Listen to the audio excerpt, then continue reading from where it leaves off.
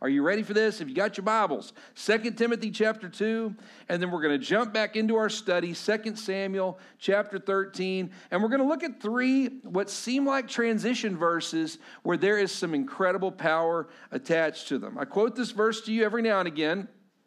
Scripture tells us, all Scripture is God-breathed, useful for teaching, and training in righteousness. Every part of Scripture, from the very first stroke of the pen in Genesis to the final punctuation in Revelation, all of Scripture is a big neon sign pointing to Jesus. But here's the deal. The passage that we're going to look at today is a teaching and training in righteousness set of verses. We're going to look at it from the perspective of why has the Lord put this in Scripture and what should we personally take from it? What is He trying to steer us with this? And so just know, again, Christ is always the overarching theme in everything taught from Scripture.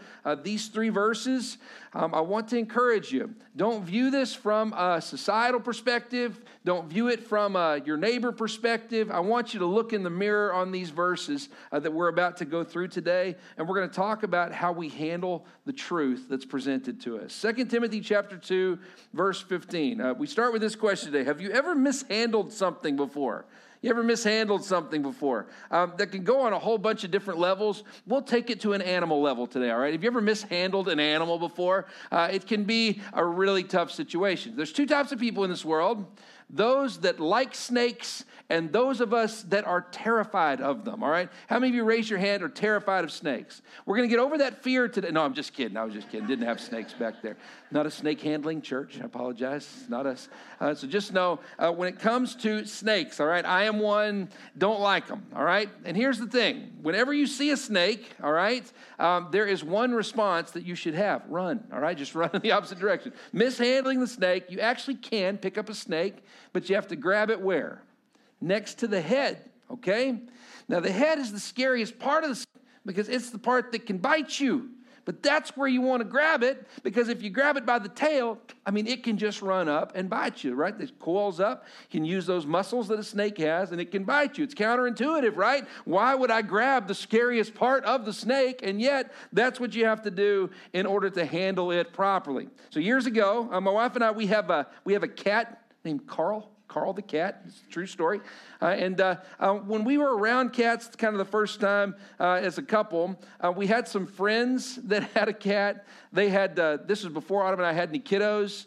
We're around this little cat, and the family that brings their young child, I think the son was like maybe 3 years old, sees the cat and had never petted a cat before. And so they look at him, and the couple then says to the owner of the cat, "Is your cat friendly?" And they go, "Oh, yes, very friendly, so gentle, so sweet." And here's the deal. It was the truth, all right?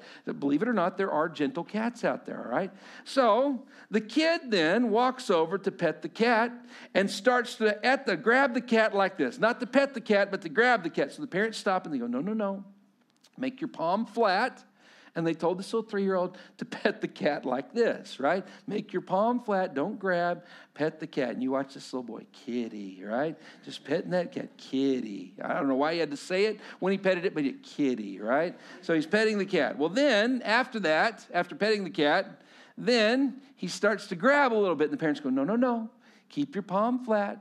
Just pet the kitty. Very gentle. Kitty pets the cat. Well, Autumn and I are sitting off to the side, and the parents go in the other room, and we're like, man, we know where this is going. You know what I mean? The kid's going to make a play at the cat. And because we didn't have any kids of our own, we thought, not our kids, not our problem. All right? And so there they are, the cat and the kid. I'll never forget, kid comes over, and we watch him. He all of a sudden, Kitty, and he grabs that cat like he's been trying to do since he got there to the house, and he wraps his arms around the cat. Now, here's the deal. The cat is feeling then that its ribs are being crushed, and all of a sudden the cat, in a fight or flight instinct, takes a swipe at the kid and claws the kid's arm, then runs underneath the couch. Well, the kid then starts to scream, "Oh, bad kitty," just over and over again, and runs out of the living room to his parents. Well, the parents then come into the couple that own the cat, and they come up and they go, "You said your cat was friendly, and it was not." And they just start going off. And Autumn and I, again, the bystanders, we were like, hey, not to go over the kid here, all right? But he was grabbing the cat, and they were like, no, we taught him to pet the cat. We were like, yeah, we know. But we watched, and the kid grabbed the cat, mishandled the cat. Now, here's the picture. The cat was friendly, but in a fight or flight moment, it was mishandled, and it caused the whole situation to blow up. The cat was hurt, the kid was hurt, and then there was a discussion that took place between the couple and the two couples that were in the room. The picture is just to say this: when we mishandle things, there are consequences that take place in those circumstances that did not have to be if we could just do it the right way. Now, just for the record, it says in 2 Timothy chapter 2, verse 15. Here's what it says. In fact, if any of you did Awanas growing up as kids, you're going to remember this verse. You ready? Do your best to present yourself to God as one approved. Underline, one approved. A workman who does not need to be what? Ashamed, and who correctly handles the word of the truth. Circle, underline, and highlight correctly handles and that word ashamed. What we have in this verse is when it comes to the word of truth, when it comes to truth, when we correctly handle it, it's a very good situation. But when we mishandle the truth of Jesus Christ, or really just truth in general, it is a clear path to shame. In fact, if you want to write that down, you can. Mishandling the truth is a clear path to shame. Our goal is to do our very best to present ourselves to the Lord as one approved, someone doing the work for Him and for His name, where we don't have to be ashamed, where we correctly handle the word of the truth. Anybody ever given you truth before? I mean, I'm telling you, it's heavy truth. A little insight into who I am. I'm the type of person, because of the way ministry works, I'm a one-stop shop for a whole lot of information in D.C. And part of my gifting, I've got the gift of mercy, and part of my gifting is when you share something you've been through with me, I can lock it up like a safe. I can put it away. And then the mercy, I beg God on your behalf. I pray for you like crazy. But I also, there's no judgment that comes on this side either. It's a gift that God has given me, something I've worked on over the years, but a true gift God has given me. Can I tell you when I struggle? When somebody tells me something really good, I really struggle to keep that a secret. So badly that, like, when my wife and I get presents for the kids, I'll tell her what I want to get them, and then I don't have her tell me she's gotten them because I want to tell. If there's good news, several of you, we got 15 couples that are pregnant right now here in the church. And you know what you do? You tell your parents, and then you tell your pastor, and I have to hold that information in until you post it on Facebook, and I'm telling you, I just get so excited. I can hardly hold it together. Really sad story. Drummer Alan Clack, their son Jude, when he was 8, this is back when we were over at the Marriott Hotel for church, they had gotten Jude the best birthday present ever for an 8-year-old. Alan had found a website where you could make an action figure of yourself. And so they made Jude an action figure of himself, this superhero action figure, and they were going to give it to him on his birthday. Well, I'm just so excited. I'm like, Jude's going to love that. He's going to freak out and think that's so awesome. Well, sure enough, every time I see him, like, that's all I can think about. And so finally, the day comes up, and Jude's birthday is on a Sunday. And so he shows up at church, and we hear it's his birthday, and I go, oh my goodness, I've been holding this back all this time. How's the action figure? And Alan's like, quit it, man, quit it. And I'm like, what is it? And he goes, we're giving it to him tonight. You ruined his birthday. All right. Again, sadly, I mishandled the truth. And when I see him around Jude's birthday, they always say, hey, do you remember that time you ruined Jude's birthday? Yep, I remember. All right. Mishandling the truth is a clear path to shame. Now listen, it's one thing when that truth is an action figure, or that somebody's having a baby, that somebody's getting a good Christmas present, okay? It's another thing when someone comes up and they confess something so stinking heavy that you feel the weight of the struggle that they are navigating and you just don't know what to do with it. We're going to talk today about the passage of Scripture. Remember, a few weeks ago, we've been going through 2 Samuel, and we got to the passage where David's son Amnon sexually assaults his sister Tamar, his half-sister Tamar, David's daughter. And then we get to the 3 little verses that we're going to look at today for how the house of David navigates this information. I want to encourage you, this is not a look at society passage for us today. This is not a look at your community passage. This is a look in the mirror message for you today. Flip with me, if you will, 2 Samuel chapter 13. We're going to start in verse 20, and our big $1 million question is, how does David's house mishandle hard truth? How does David's house mishandle hard truth? Again, remember, all Scripture is God-breathed and useful for teaching and training in righteousness. This is a teaching and training in righteousness passage for us today. 3 little verses with so much power behind them. You ready? How does David's house mishandle hard truth? So we have that situation again. Tamar has just run out, gone through her awful day, and now we get to verse 20. It says, so her brother Absalom said to her, has that Amnon your brother been with you? Look at this. Be quiet now, my sister. Underline, be quiet now, my sister. He's your brother. Don't take this thing to heart. Stop right there for just a minute. What Absalom does here is the absolute worst thing that you can say to a victim of abuse, to a victim of assault, to a victim of struggle. He says, be quiet and get over it. Don't miss this. If someone ever trusts you with deep, heavy information where you are bearing that burden with them, listen, be quiet and get over it. It's the worst thing you can say. Now, for those of you who have endured a form of abuse, when they say that to you, it's terrible advice, and they mean well, but it is not advice that you should take. When we do, the next part of the verse is what happens. Look at this. So it says again, her brother Absalom says, be quiet, my sister, he's your brother, don't take this thing to heart. It says, and Tamar lived in her brother Absalom's house, a desolate woman. Underline a desolate woman. This is so interesting because the desolation starts with the abuse, but the desolation is furthered by be quiet and get over it. That causes a stunting of the victim, where then she is defined by this moment. Rather than it being a defining characteristic, it becomes the defining characteristic. So if you're taking notes, write this down. How does David's house mishandle hard truth? Number 1, the victim is told to be quiet and to get over it. The victim is told to be quiet and get over it. If you are a person and someone shares that burden with you, do not tell them those words. And then, if you are a person who has gone through that, if you are someone who is a victim, like I myself am, if you are someone who has gone through that, be quiet and it was not good advice for you. We've got to work through it. If you want to take notes, you can write this down. A victim's development is stunted when they're told to bury their trauma.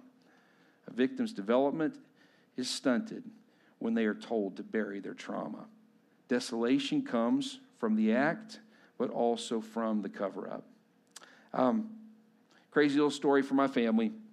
A couple weeks ago, when we got all the rain, my wife and I just got a new to us house. It's an older house, but a new to us house that has a basement. And we bought the house on January the 18th. And this is crazy, just so you'll know the way the interest rate stuff has gone. We got in at 2.5% interest. Can you believe that? That was in January. Just show you how much things have changed in just a couple of months. But we get in at this house. We love it. It's a wonderful spot. But 2 weeks ago, in the basement, all of a sudden, we sprung a leak. And then all of a sudden, through the foundation, there's just this one little spot of water that's coming through. That's every nightmare when you buy an older home. And so we called the foundation expert to come in. Foundation expert checked it out and said, we were like, did they sell us a bad house? They go, no, it's a great house. They said, sadly, it was just the time for this to happen. Didn't even look like there had been a leak previously. And so it just happened to happen at this point. And so we looked over at them and said, so what do we need to do? We got this leak. What do we need to do? And he said, well, first of all, our bid is $13,500. Okay, it's a lot of stinking money. He said, it's going to be very expensive to fix this thing, but we get this problem fixed, you're not going to have any other problems. Well, we're going through that, and so then it's spring break week, and to this point, we've just been putting towels on the floor and sopping up all the water as it comes in. So we look at this contractor and said, so as far as what we're doing right now, is it good? He goes, yeah. He goes, it's good that you're doing it this way. But he said, you're going to have to keep doing this. And we said, well, it's spring break. We've been promising the kids that we would take them out of town. And we said, can we still do that with this problem? And he comes back, and here are his exact words. He goes, I wouldn't go far. That's what he said.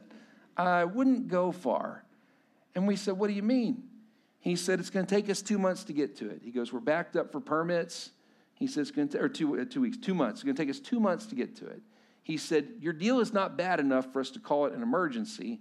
But he said, if you don't keep sopping up the water, it's going to cause you a whole bunch of problems later. So here's the deal.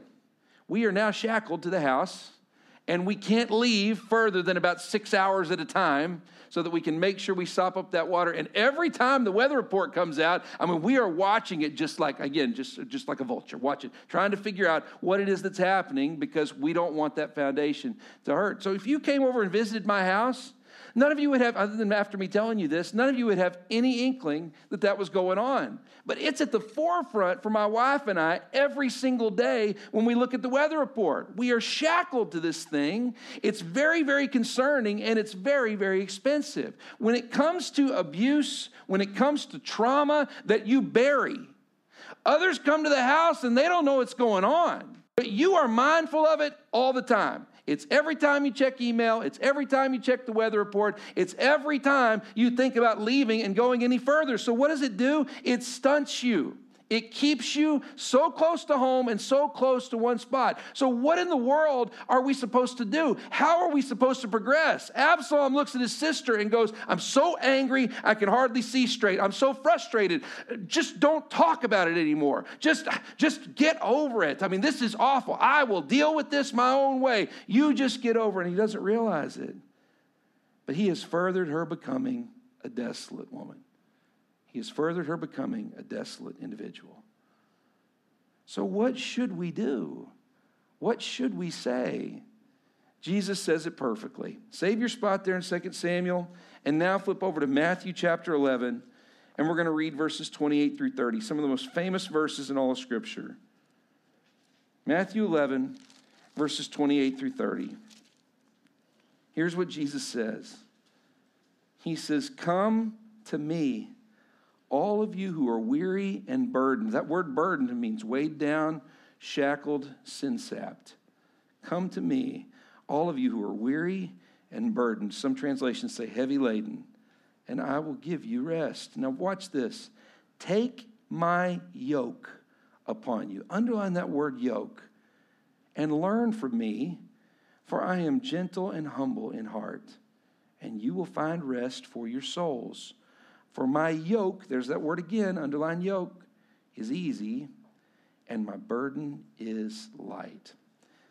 It's so interesting because Jesus says, come to me and bring that heavy baggage with you, the stuff that others may have told you to bury and to pretend like it's not there. He says, bring me your baggage and take on my yoke. Notice this. He doesn't say, bring me your baggage and then don't worry about it. He says, put on my yoke. Do you remember what a yoke was? A yoke is what you put onto oxen so that they plow field in unison. The yoke was what you put onto a horse that pulled a chariot. He uses a work verb. He says, come to me and let's do the work of getting healthy. Isn't that a good word for us today? He says, don't bury it. Don't hide from it. Come to me and let's do the work so that you can get better. And then I love it. He says, for my yoke is easy and my burden is light. Can I tell you why else that's powerful? Because he's not saying that it will be easy. He's saying my yoke is a whole lot better than the way you're trying to do it right now. Isn't that interesting? The way that I have for you is still going to be difficult, but it's a whole lot easier than you trying to do this on your own. Some of you have become desolate men and desolate women. You have gone through a deeply defining day in your life that you didn't choose, that was forced upon you. But listen to me. It can be a day and not the day. Amen? It can be a day and not the day. But you got to go to Jesus and you got to do the work to get better, to let him heal you, and you got to do the work to get healthy once again. It begs the question, is it time you left the desolate darkness to come under the yoke of Jesus? Is it time you left the desolate darkness to come under the yoke of Jesus? If someone has the courage to confess to you something that they are carrying, something unthinkable, don't tell them be quiet and get over it. Tell them, let's go to Jesus and let's do the work to get you healthy again. And that's not all that happens. Look at what happens next. Now flip over 2 Samuel and let's look at chapter 13, verse 21. We've gone through darkness in David's life before. 2 Samuel 13:21 is a really dark verse when it comes to David. You ready for this? It says, verse 21. It says, when King David heard all of this, he was furious. Period. End of statement, end of thought, end of action. Stop right there for just a minute. You know why this verse is so dark? Because David hears the story that his son has sexually assaulted his daughter, and he's heard that Absalom, the other son who represents another portion of the family, is completely furious about this, that he has to be so angry about this. So David is stirred by the emotion, but doesn't do a dadgum thing about it. He's furious. He's frustrated. And by the way, this is the one that Scripture calls the man after God's own heart. He's furious. He's stirred. But he doesn't do anything. If you're taking notes, number 2, how does the house of David mishandle hard truth? Number 1, the victim's told to be quiet and get over it. And number 2, those in authority are stirred, but do nothing. Those in authority are stirred, but do nothing. David can feel in his gut he's supposed to do something about this, and yet for whatever reason, he chooses to sink back. It may be because Amnon is his oldest son.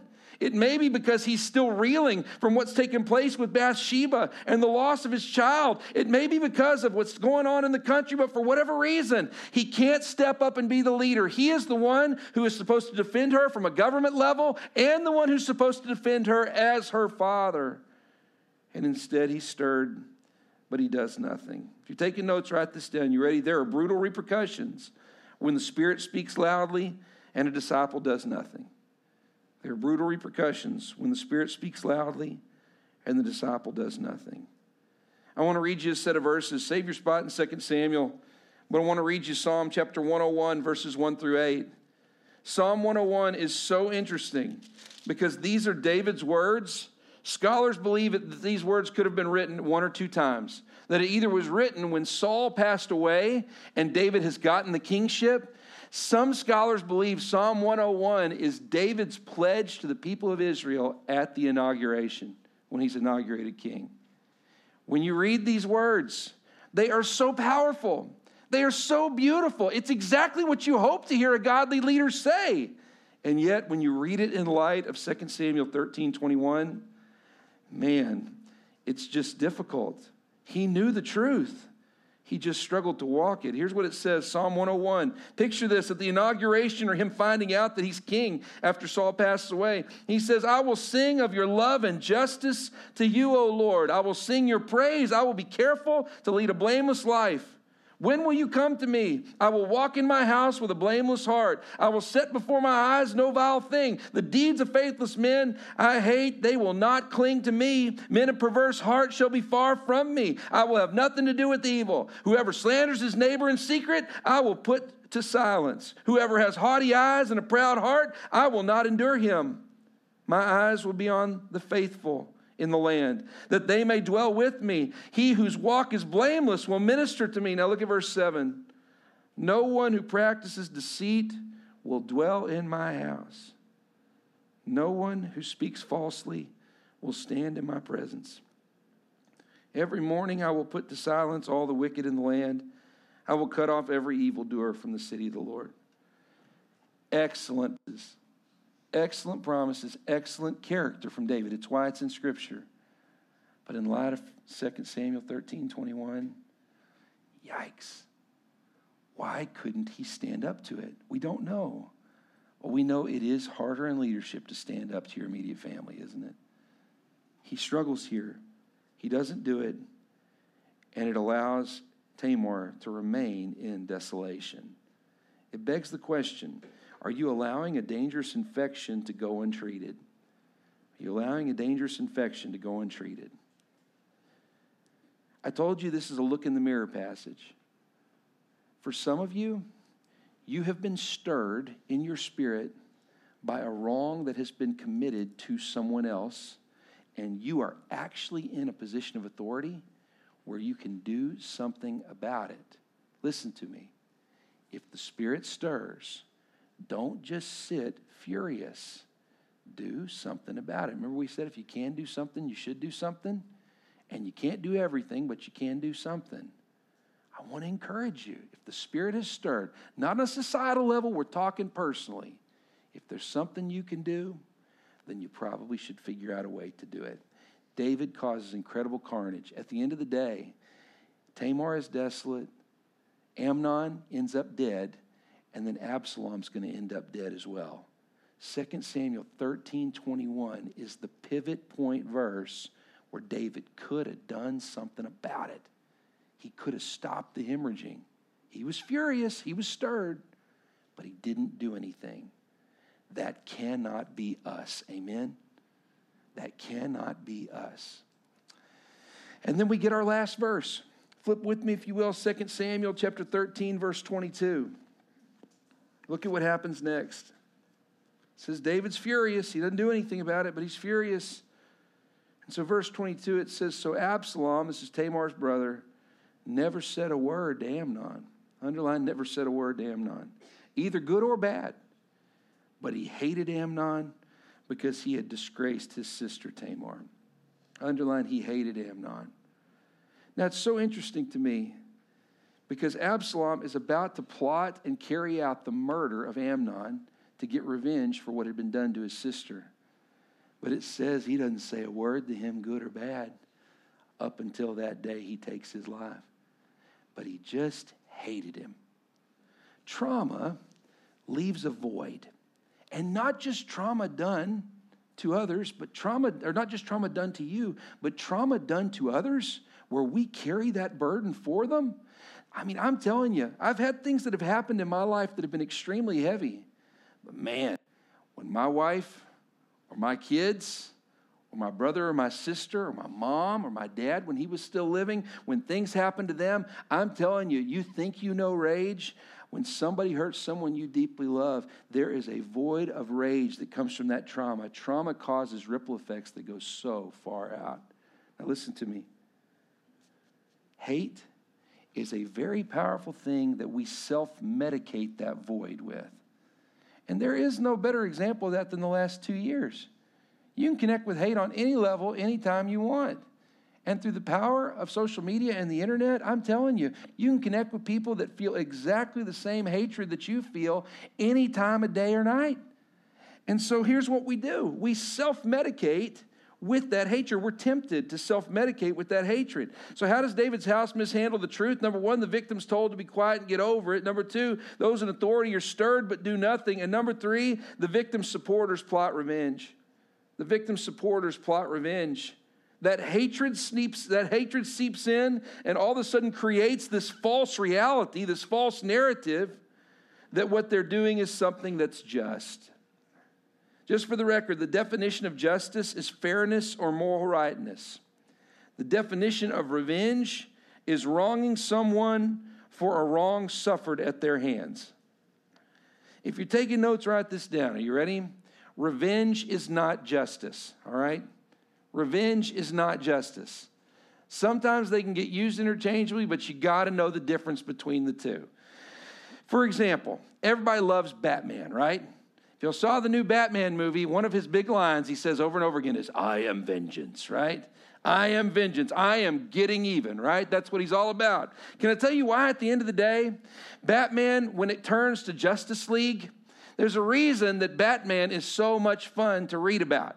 Because Batman is that embodiment of hatred, and he's doing the things that you feel like you wish you could do in certain circumstances to people that have hurt you or people that have hurt someone that you love, right? He's apart from the law. He's a vigilante. He's doing what he wants to do. But at the end of the day, Batman has to go by the wayside so that the Justice League can come about. There's your comic book example for the day, all right?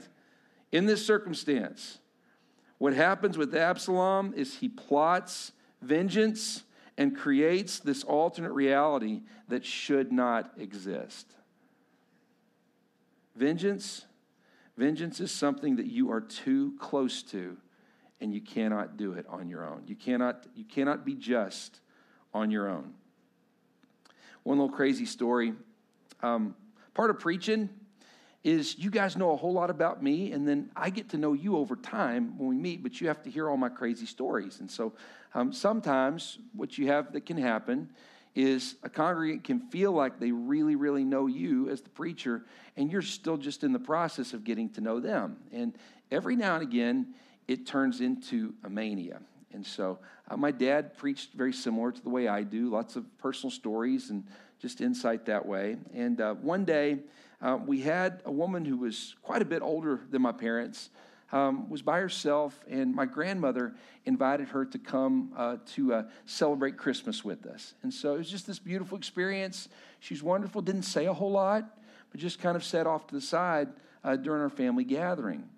And I was a freshman at OSU that year, and I remember I go back to school, and while I'm at school, I was at class, I come back to the house, come back to the apartment, and when I get there, there's a message on my answering machine. We had answering machines back in the day. All right. Push the play button, and this woman says, "Zach, your father and I are so excited. We're about to get married." It's this woman. "We're about to get married, and we're going to fly you home to be the best man at the wedding. I'll pick you up from the airport." Now, the problem was my dad was married to my mom, all right, and had no idea any of this was going on. And so, sure enough, I call my dad, and I go, "Dad, I got this weird phone call." Explain it to him, and he goes, "Son," he goes, "we're together." He said, "We're getting your mom out of town." He said, "We're filing a restraining order." He said, "It looks like she's created this false reality that we are having this relationship." And so it was just scary. As some of you have been through stuff like that. It was scary. And we got my mom out of town, got this woman some help, got the restraining order in place. And then the creepiest moment, we had a video camera at Christmas. And we had videoed just the family being together. And we went back and watched that video with completely different eyes. All of a sudden we see in the background, this woman was quiet, but you see her leaning over and closing her eyes and living in that fantasy world, just being there at the family gathering. Now listen to me. I tell you that story just to say this. Hate is a false reality. It's this bubble, and you are not well. Hate is a powerful God to serve. It's a powerful narcotic. And I'm telling you, you can become so addicted to that hate that all of a sudden, every source you read online, every person that you meet with, every conversation you have, that hate is prevalent and evident. And I'm telling you, you are creating that false world. But the truth is, you need to come back to reality. Amen? Hatred is a wicked, wicked drug. And revenge is not justice. Do you know who understands that revenge is not justice?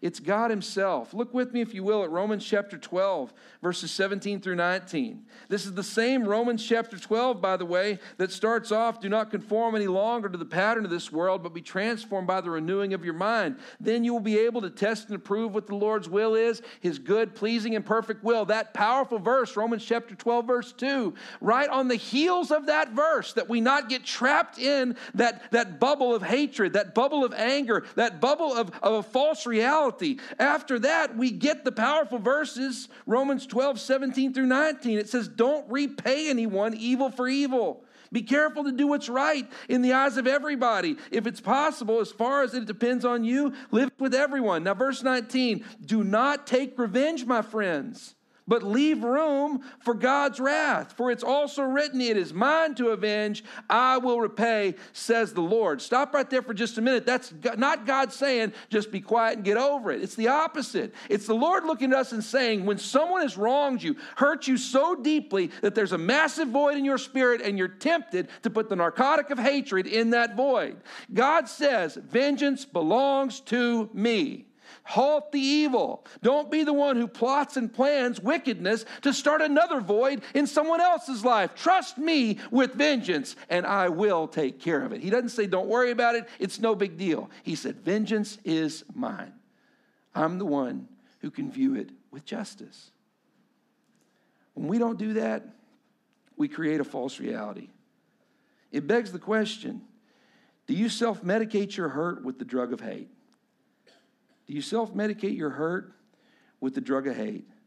Whether you are the one who the trauma was done to, or you are the one helping bear the load of trauma in someone's life that you deeply love. It is never okay to self-medicate hurt with the drug of hate. Last little story. I've given you this example a couple different times. It just fits so well these last couple months. I watched a wonderful movie, great book called The Count of Monte Cristo. I mean, it is the quintessential revenge story. And do you remember in the little movie version, Edmond, the Count, he has this moment, Jim Caviezel playing the character, and you have this moment where the character has broken out of prison. He's amassed this great treasure. He's gotten back to where he's with the girl again, finds out he has a son, but he's just been filled with this desire to take revenge on the friend, that the one he thought was his friend that took everything from him. And finally it culminates in the scene. Jim Caviezel does such a good job. It culminates in the scene where he looks and he just goes, and she looks at him and goes, Edmond, why can't you just move forward? Why can't we just progress? And he goes, again, she's like, you have a son, you have me, you have money, you don't live at the prison anymore, you're not wrongfully accused and put away any longer. Why can't you just leave it behind? And you remember he goes, don't deny me my hate. Don't deny me my hate. It's all I have. It sounds so ridiculous. He's got everything that you could want in this life. But man, brothers and sisters, hate is that addictive. It's that addictive. It's filled the void for so long. It's the narcotic that you've gone to on your darkest of days, and you have withdrawals at the thought of it not being there anymore. This is not be quiet and get over it. This is me telling you, stop medicating. Stop self-medicating with hate.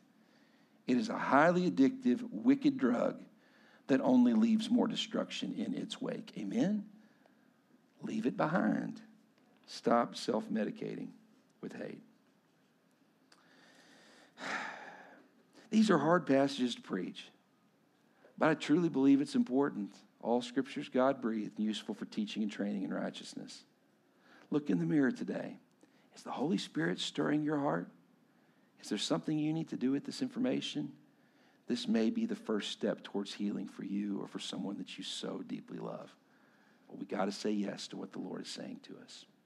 Let's bow our heads for prayer.